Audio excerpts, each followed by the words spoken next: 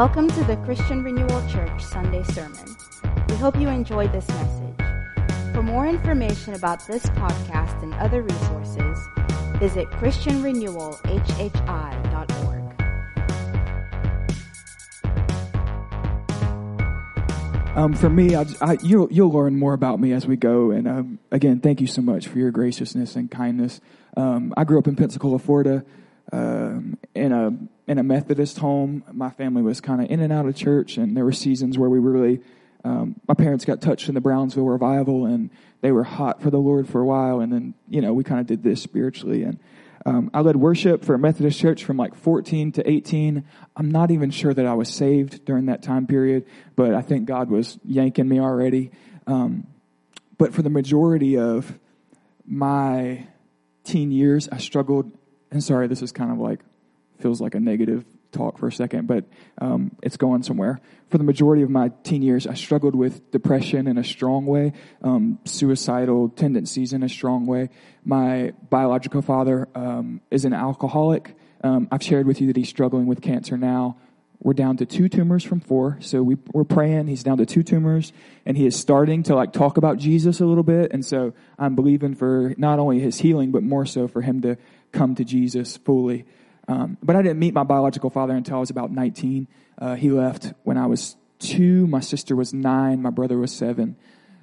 So I grew up with kind of an we would call it an orphan spirit, feeling abandoned. My stepfather was a hard worker, and he taught me well. I can remember him saying, "Get up out of bed. You're going to change the oil today, or you're going to do these things." Growing up, I couldn't understand that he was trying to love me well and teach me well. And now, knowing how to change my oil, I'm thanking God. But in the moment, I received it as he was a mean man. And that's a problem with the orphan spirit, is that you can never receive any kind of love or correction. Everything feels like abandonment.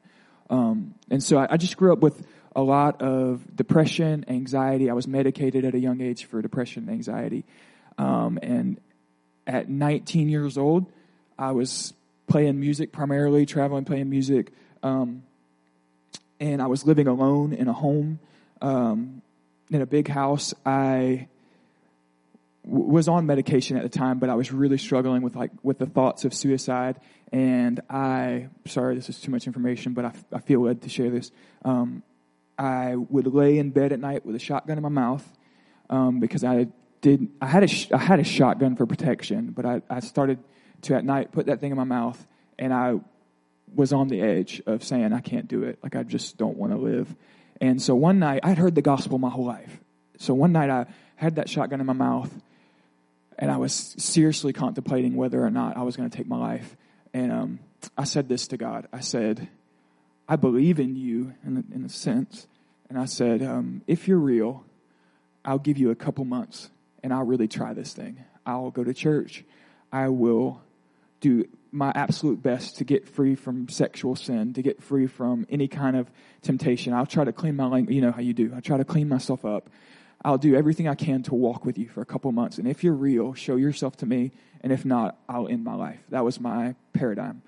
And then in a matter of a couple months, my heart was burning for the Lord, just hot for Jesus, because he just loves that kind of moment. He ate me up. And so I ended up at the school of ministry that I work for now. I ended up there. I have no idea. I didn't know a thing about the school. Just knew a guy who went and said, I'll go, because it was the only school I could afford at the time, or I thought I could afford. I couldn't afford it.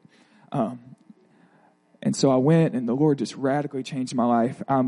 I had a season in the first year there where the Lord manifested himself to me in a peculiar way. And this may seem offensive, so don't hear it as offensive. But for 10 days straight, I would wake up in the middle of the night praying in the Spirit. I would wake up in the middle of the night prophesying or repeating Scripture. I laughed for 10 entire days, crawled to my car in the morning on my hands and knees because I was laughing so hard. And people were offended by that. But in context, what they didn't know is that a year ago, I was wanting to take my life. And I had known tears for so long, but he turned my mourning into dancing. And this to outside eyes, this kid's way too goofy. But on inside, I feel like God was just delivering me from years and years of depression. And so I had this 10 days of laughter that washed me of years of depression. And God just met with me in a powerful way. And so there I probably in that season, here's a funny thing about that season. I worked with my best friend Zach, who was also having encounters with the Lord. And when we went to work, we were trying to stop laughing. You got to stop. We were trying to pull ourselves together. And the beautiful thing was that when I showed up to work, not only had my manager got fired, but my assistant manager got fired. And so I show up at work and I have 2 new managers who know nothing about me, and they just thought I was really giddy. They were just like, we just thought you were the happiest little thing. And so the Lord is sovereign. Okay, I didn't get fired. I worked really hard. Managers were gone. And so, beautiful Jesus. So yeah, it was in that season, maybe 2 months after that season, that a small, I'm trying to remember what the church is called. It was like an independent Baptist church, a largely African American congregation, asked me to come and speak for them. I preached for 10 minutes. I talked very fast. I was very passionate. And then the pastor said, well, do you want to do an altar call? And I said, if you need a fresh touch from the fire of God, come forward. And I don't think that's what he meant by altar call, but that's what I said. And again, it was a Baptist church, largely did not believe in the gifts of the Spirit. I laid hands on them, and half of them were on the ground rolling, and the other half were looking at me like, you are crazy. But one of the most beautiful things about that was my best friend from kindergarten was in the room, got baptized with the Holy Spirit that day. They actually had to drag him in the hallway because he was rolling and crying and experiencing the Lord. And so I'm just so appreciative. You know, your best friend gets filled with the Holy Spirit. It was beautiful. But that morning, I really felt like that's not been a normal encounter. There are times where God shows up like that, but it was almost like God was saying, this is, you know, if you'll follow me here, I'll use you, kind of thing. And so, that's how I felt called into ministry, was through those years of encounter and excitement. And really my testimony is largely a testimony of mourning into dancing, depression into joy, brokenness into laughter. And so forgive me over the next coming years if you feel like I'm giggling a little too much, but just remind yourself that there was a day when I didn't know how to giggle. So I'm going to get myself together, but sometimes I get the belly laugh going. All right, let's jump to the sermon. I'll pray, and we'll be in Philemon chapter 1. I'm going to start in verse 8. Jesus, I thank you so much for the joy that's already in the room this morning. From the start of worship, we sensed you.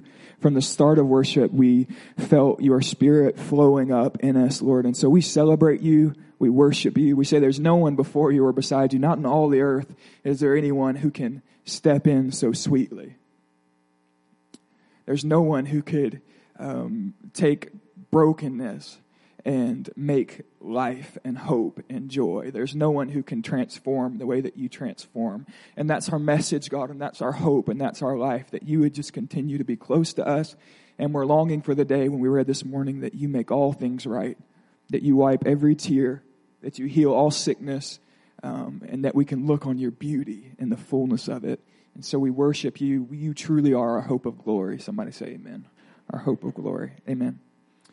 Amen. C.S. Lewis, some 7 years before he died, wrote his autobiography. If you would call it an autobiography, it wasn't a perfect story of his life. He kind of told what he wanted to tell, but it was called Surprised by Joy. His autobiography, Surprised by Joy.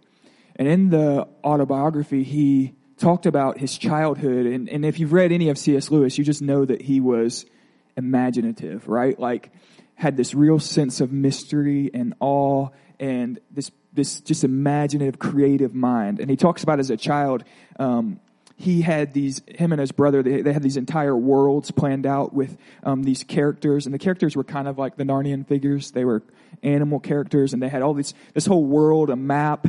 And he said that he just had this sense of awe and mystery and childlike mysticism. You know what kind of mysticism I mean? That anything's possible. Anything could happen. That the absolute opposite of the naturalistic, materialistic worldview that our universities teach today. Like the idea that anything could happen. he defines his life by these moments which he calls waves of joy, or sometimes he calls it stabs of joy in the book. The book's called Surprised by Joy, if I didn't say that. And he talks about the fact that as he grew, and obviously he was an educated man, he was Latin, Greek, spoke multiple languages, read multiple languages, was incredibly educated, was teaching at Oxford, eventually would transfer and start to professor at Cambridge University. And it was in those times, you know the story, that he started to have conversations with Tolkien. He was reading G.K. Chesterton, which you should read, Orthodoxy, G.K. Chesterton, wonderful writing. And he started to be influenced. And basically the gist of the story is that as he came back to the Lord, he started to experience waves of joy again. Like supernatural mysticism, excitement, all like his outlook on the world was not so narrow that we're all just dirt smashing each other, survival of the fittest. His outlook on the world transitioned into this mysticism that God exists and that he loves me and that he's good, and it radically changed his life. And so he defined his life. The way that he told the story of his life was joy lost, restoration of joy at the acknowledgement of Jesus as his Lord and Savior. So I want to talk to you this morning about joy in context of everything I just shared about my life, and in context of who we're called to be as a people of God. So let's read Philemon. We'll start in verse 8. I'm pretty much just skipping the introduction and conclusion. I'm going to read you the body of the letter. This is Paul. He says, I appeal to you for my child Onesimus. Remember, he's writing to Philemon, whom I have begotten in my imprisonment, who formerly was useless to you, but now is useful both to you and me. The name Onesimus, it means useful or profitable. So Paul's playing off of his name here. He says, formerly Onesimus was useless to you, but now he is useful. I've sent him back to you in person, that is, sending my very heart, whom I wish to keep with me so that on your behalf he might minister to me in my imprisonment for the gospel. But without your consent, I did not want to do anything so that your goodness would not be in effect by compulsion, but of your own free will. For perhaps he was for this reason separated from you for a while, that you would have him back forever. No longer as a slave, but more than a slave, a beloved brother, especially to me, but how much more to you, both in the flesh and in the Lord. If then you regard me a partner, accept him as you would me. But if he has wronged you in any way or owes you anything, charge that to my account. I, Paul, am writing to you with my own hand. I will repay you. Not to mention that you owe to me even your own self as well. Yes, brother, let me benefit from you in the Lord. Refresh my heart in Christ. Having confidence in your obedience, I write to you, since I know that you will do even more than what I say. So here's the scenario, okay? Onesimus, what we know about him. We don't know a ton about him from history. But Onesimus is a slave. He belongs to what we get out of this, a Christian man named Philemon. We can assume from the scripture that Philemon was a Christian, that Philemon was well off, that Philemon, possibly some scholars and theologians believe that Philemon had a house church. He definitely had a spare room to his house, because Paul's telling Philemon at the end of this letter, prepare your room because I'll come to you. He's a man well off, and Onesimus, again, his name means useful or profitable, was his slave. And what we got from this text is that Onesimus robbed Philemon, stole his money, and ran. Now, scholars are in a little bit of debate as to whether or not Paul was in prison at Ephesus or in prison at Rome. Either one makes sense. Ephesus is a little closer to Colossia, so Philemon and Colossians, they were both written together and they were sent together.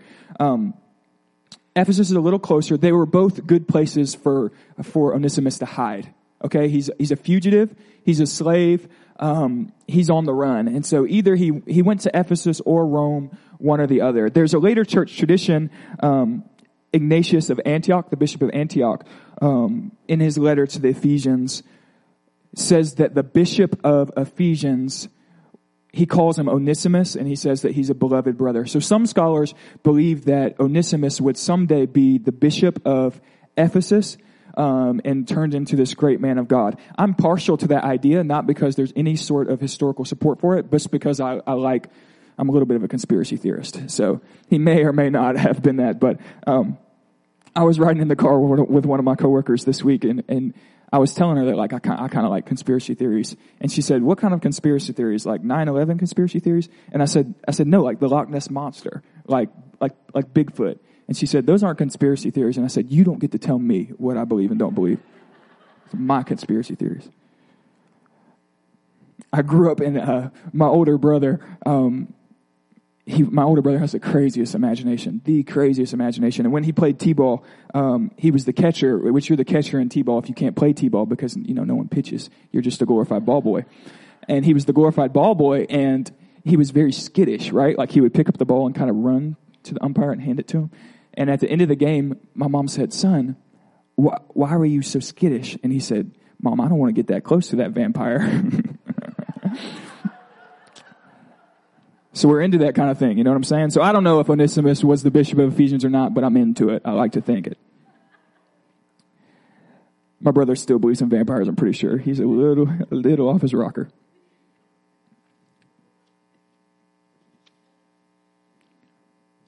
And so in a sense, this short letter it's tucked behind the pastoral epistles. It's rare that we read it or study it.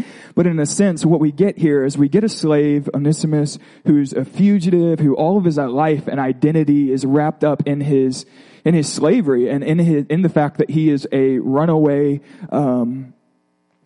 robber. But through God's sovereignty, he meets a man, named Paul. And Paul, because of Paul's understanding of the gospel, and because of Paul's understanding of human worth, because of Paul's understanding of human value, Paul preaches the gospel to Onesimus. He comes to be saved. And then Paul does this thing in which he intends to reflect the gospel. Paul does this thing for Onesimus in which he wants you to understand that this is what Jesus does for us. And I think in some sense, God preserved this letter for us because he wants you to almost put yourself in Onesimus' shoes and realize what Jesus has done for you. Because Onesimus was a slave, and Paul's going to say, "You now, Philemon, receive him as a brother." And Onesimus owed this great debt, but now Paul's going to say, if he owes you anything, you put it on my account. And so Paul steps into this position of intercessor to radically shift this man's life. And now Onesimus no longer lives a life of fear, anxiety, and stress, but his life is this expression and flow of joy because he met a man. Does that make sense? And so this is the identity of the church, and whether you're willing to say that about yourself or not, I am.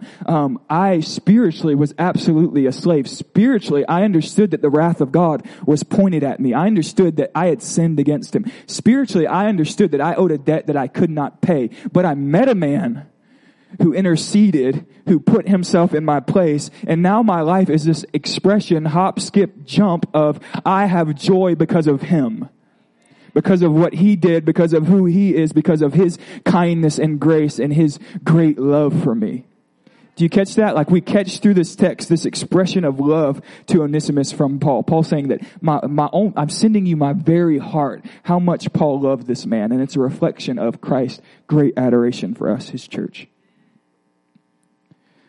And so Onesimus, I'm going to walk through this for you just for a second. I'm going to wrap it up. I'll get you there quick. Onesimus, number one, was a slave. He had the ability to dream, but he lacked the freedom to pursue those dreams. He had the ability to lay awake at night and have great ambition for his children. Like the ability to say, I wish that my kids had an education, and I wish my kids could grow up to be lawyers or whatever. But his sweat didn't belong to him. His sweat belonged to another man. So all of his labor and all of his ambition, it couldn't fulfill these dreams. His dreams were there, but he didn't have the freedom to pursue them. His identity and his personhood was completely wrapped up in the fact that he belonged to another man. And I think spiritually we can all relate. Because every one of us in this room, I believe, according to Romans chapter 1, we have this ideal, right? Like, even atheists would agree that murder is wrong, rape is wrong. But even we will go even further, like to lie about someone is wrong, and to gossip is wrong and bitterness is wrong. And every one of you have this great ideal that we dream of this is what life should be like. And it's really a reflection of the Garden of Eden. So every one of us have this ideal that I should live this way, but you don't have the ability outside of Jesus to do so. So we all had this standard that God implanted into us, but we don't have the power to live that standard. And so Paul says that we're a slave to the flesh. In Romans chapter 7, he'll say this, "So I find it to be a law, that when I want to do right, evil lies close at hand. For I delight in the law of God in my inner being, but I see in my members another law waging war against the law of my mind, and making me captive to the law of sin that dwells in my members. Wretched man that I am, who will deliver me from this body of death?" No one dreams as a child to be chewed up and spit up by sin. You can go into the prisons today and not one of those men or women would tell you that this is what they hoped for, right? But the law of sin eats us up and chews us up and spits us out. And so we dream and we hope for better, but we're bound to this law of flesh that I'm always fulfilling I'm always chasing the air, beating the wind, longing for something that I can't get my hands on, and it's slavery. But Paul in Romans 7:25 says, "Thanks be to God through Jesus Christ our Lord." And in 8:2, "For the law of the Spirit of life has set you free in Christ Jesus from the law of sin and death. For God has done what the law in the flesh could not do."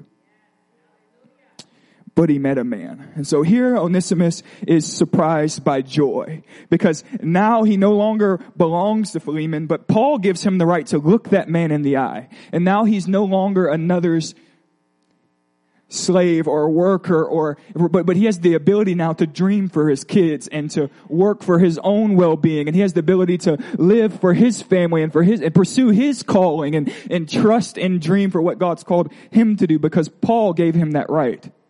Do you understand that reflection of what God's done for you?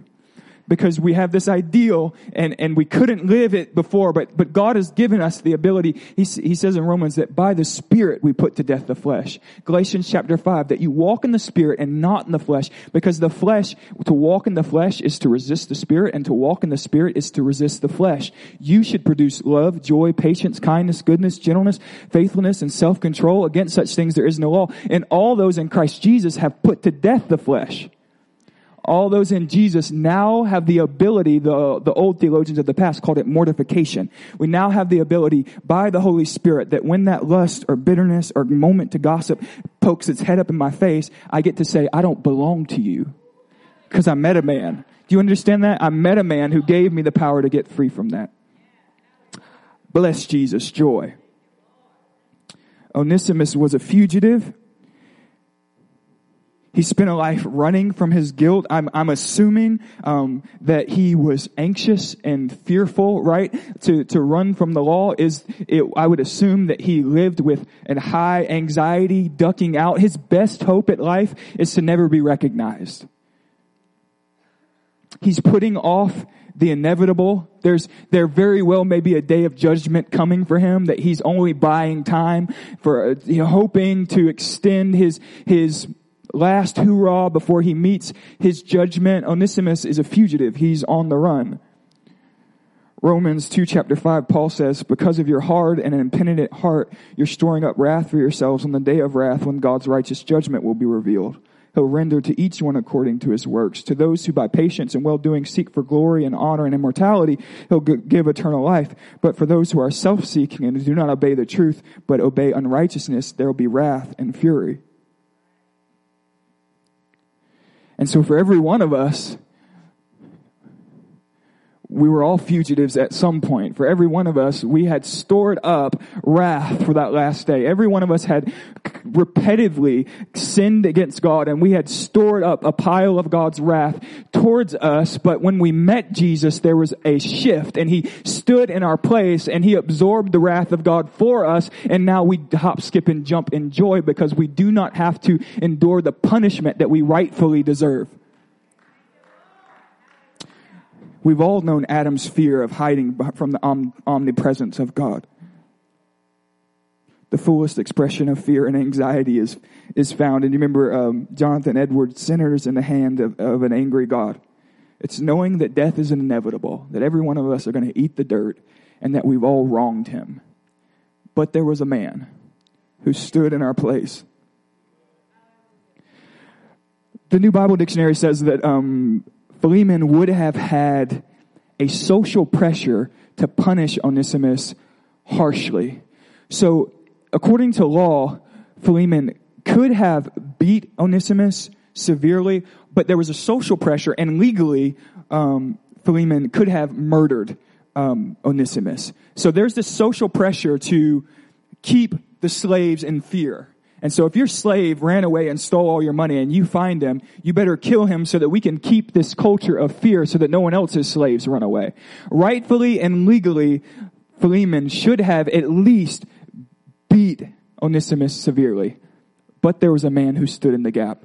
But Philemon actually belonged to someone else. His Onesimus' master belonged to another master. His name was Paul. And Paul said to Philemon, "You owe me your life.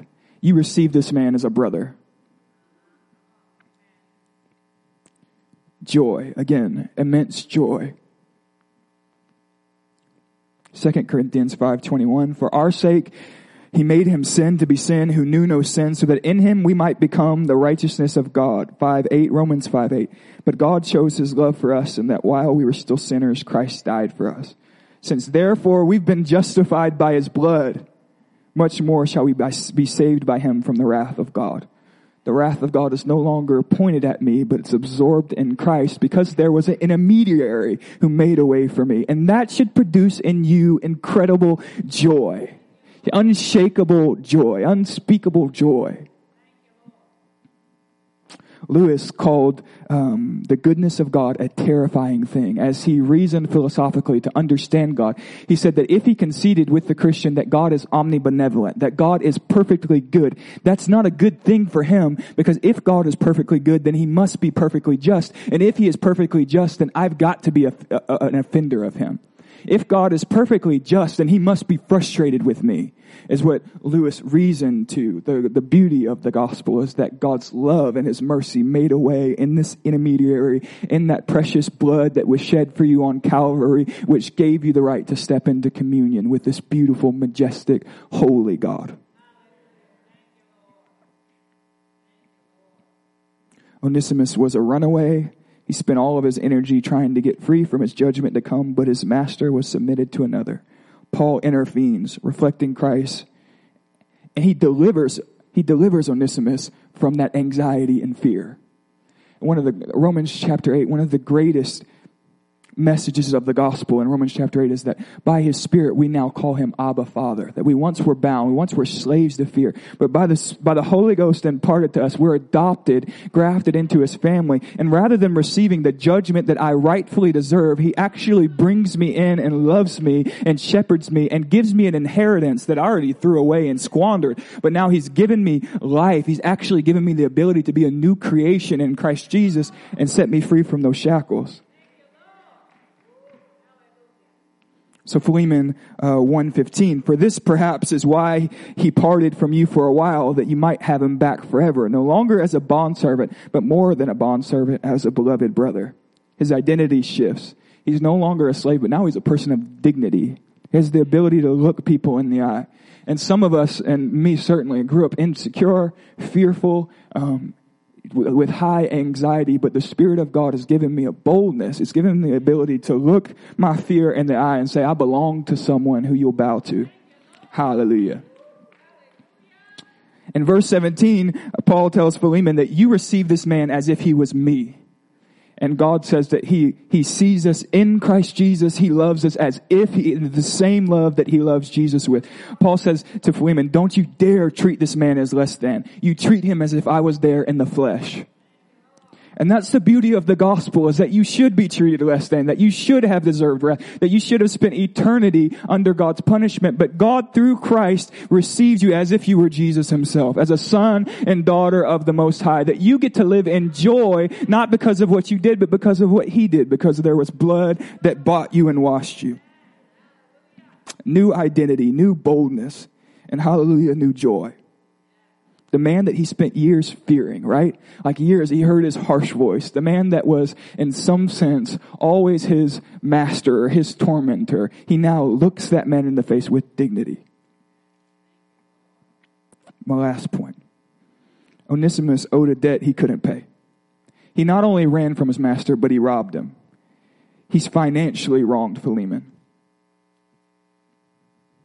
I'd imagine that sitting with Paul, when Paul starts to talk to Onesimus, I'm going to send you back. I'm going to send you with a letter. I can imagine Philemon saying, or Onesimus saying, I don't have the money to pay that man back. I've robbed him. I've stolen. I don't have the financial means. I'll spend all my life trying to pay this back. I cannot. And financial pressure, there's a spiritual parallel that God often uses, talking about a debt that we couldn't pay. Financial pressure produces an anxiety and it produces an extreme stress. And you'll live all of your life scrambling and trying to make up. And there's a spiritual parallel in that every one of us, we're in debt to God. And we think if we could just hoard all of our works, and we start to scramble into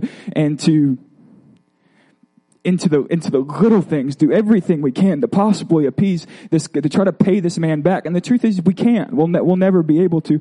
But can you imagine Paul telling Onesimus, I understand that you owe him financially. I'm going to take care of that. He can add that to my tab. I've got the means. Don't worry about that pressure. And so all that stress, right? And this is the gospel of works to you. It's thinking that if I could just work hard enough, maybe God would love me and accept me. And God says, no, like I've taken care of that. I love you because of the blood that was shed. You're free to live in joy.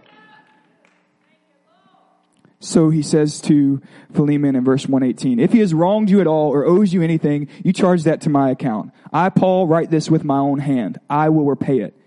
Say nothing. And then he says this, to say nothing of the fact that you owe me. I used to share this analogy all the time, and I'll give it to you. As I learned to grow in the faith, and I did this thing that a lot of Pentecostal young people do for sure. We get in the pursuit of anointing, and we start to think that anointing comes with works, and the more I got to work harder, and then I can earn anointing, rather than understanding that anointing most of the time just comes from just soaking in His presence and knowing Him, like letting it rub off. But I thought that if I worked harder, I could earn it. And so, for instance, if my roommate prayed for an hour and I prayed for 2 hours, I could preach better than him because I worked harder. And I really in a subtle, nuanced way slipped into a gospel of works. And I felt God one morning give me this analogy. We lived next to, or our church is next to a Burger King. How many of you love Burger King? Nobody loves Burger King. So there was a Burger King by, and some people worked there, and I felt like God gave me this analogy. I felt like God said, you are a Burger King worker. You flip burgers all of your life. You have no education. There's no inheritance. You're just a Burger King worker flipping burgers. And one day, every one of you imagine that. You work at Burger King. You flip the burgers. That's what you do. Your pants got grease stains. You smell bad. That's what you do. And one day, you come into work, and some lawyer walks in a nice suit and hands you a letter of inheritance. And you had some great uncle 3 times removed who you never met, who was a billionaire, who said you were his only relative, and he left you all of his money. Now, what do you do in that moment is you get the junk out of your Burger King outfit, and you take yourself down to the mall to get some new shoes, right? You're excited. You are filled with ecstatic joy. You are, and I felt like God said that this is who you are, Caleb. It's not that you've earned this inheritance. It's that you just received it. You were just blessed with it. And what God said is, what you're doing, Caleb, is that you're putting on a suit and tie and you're going to all these like business meetings and pretending that you know what you're talking about, but you didn't earn that money. It was a gift. And so, but what God told me too is that if I continued to live that way, what I was actually doing was robbing myself of joy. So to act like I earned my salvation was actually robbing me of the fact that I didn't, that it was just given to me. And so rather than doing everything I could to work up and earn something from God, God wants us to just live from a place of joy and thankfulness and simple obedience. What are you asking me to do today, God? I want to do it because you're so good to me, not because I'm trying to work up my salvation. Let me tell you what's offensive to God. What's offensive to God is for you to ever think that you could work hard enough to stand head to head with Jesus. No one works hard enough to look that man in the eye. Jesus is the most beautiful, holy, majestic man that ever walked this earth. There's not one of us who work hard enough to look him in the eye. We all fall wonderfully, wonderfully short of the glory of God. There's not one of us and so to think that you can work your way into heaven, that somehow I can work hard enough that God's going to owe me salvation, is a spit in the face of the character of God. And so I just look at Jesus and I say, you're much, much more than I could ever reach. Thank you for what you've given me. I want all of my life to be joy flown from what you've done for me.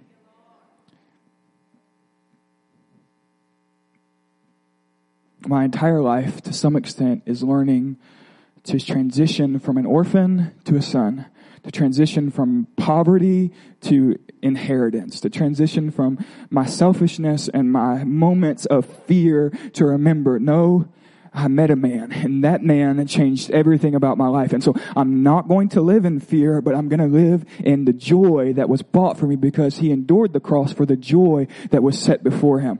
And there's joy that he received when I came to his kingdom, and there's joy that he imparted to me, and I am going to be faithful to that joy. I'm going to steward it, I'm going to live in it, and I will not allow any man, woman, demonic entity to rob me of what God bought for me.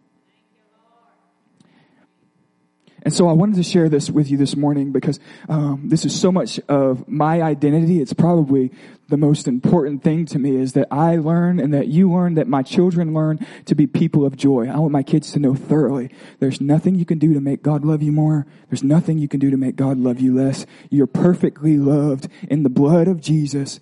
Just trust him. I do not want my kids to live in fear and anxiety. And so as a church, I'm asking you to, with Lewis, get to this place where we just live in joy. And I don't mean that like somebody's sick and needs prayer and we just pretend like it's not happening. I don't mean that we're this false, like we're just going to just be happy, be happy, be happy. I don't mean that. I've deemed it like a reflective joy, a joy that says, okay, we have hard scenarios, and hardships are bound to come, right? Like we all agree on that. Persecution may come. There's work ahead. If we're gonna labor for the gospel, there's work ahead. But this joy is looking at the work, looking at the stress and the fear that's trying to intimidate me and trying to cause me to submit to it, and it's saying, okay, there was a night when I laid in bed with a shotgun in my mouth, and I said, I'm going to take my life because I cannot do it. There was a day where my wife said to me, I'm scared that we're never going to be able to have kids.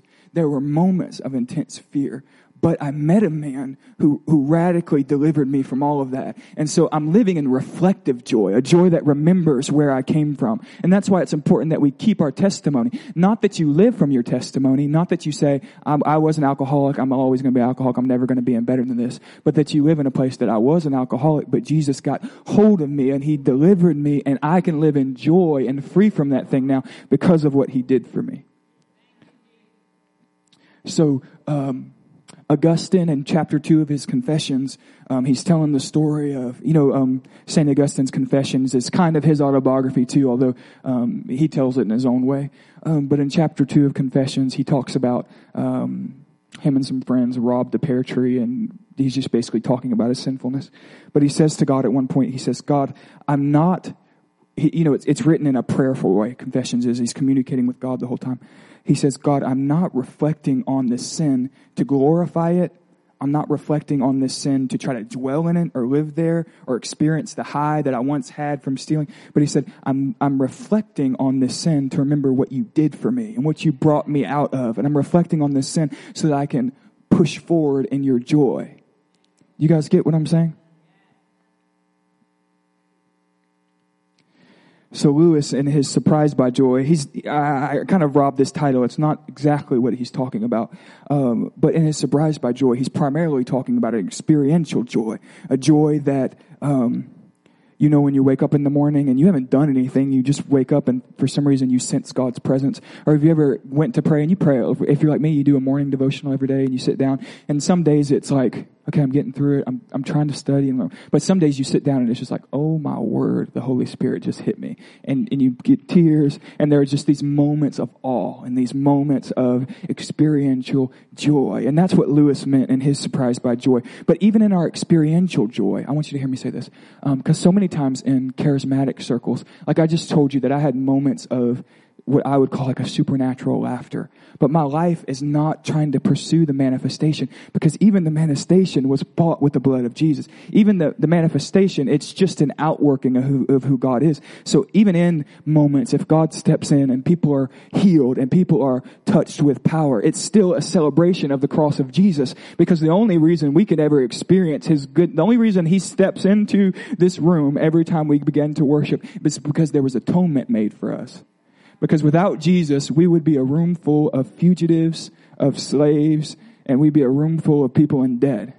But with Jesus, we are a room full of emancipated, free, bold, spirit-filled people who are bought with a price, who live in joy because of what Jesus did. And so we're not just seeking the hand of God. We're reflective, remembering what he did and everything that comes, all the experiential joy. It's all still about the fact that he bought us with a price.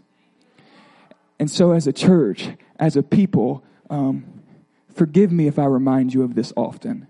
Forgive me if we come back to this from time to time.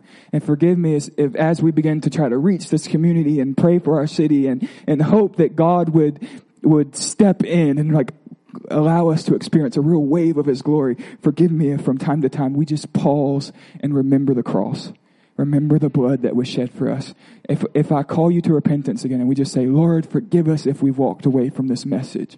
Let the gospel be the center of everything that we do. Last thing I'm going to say. There has been a subtle...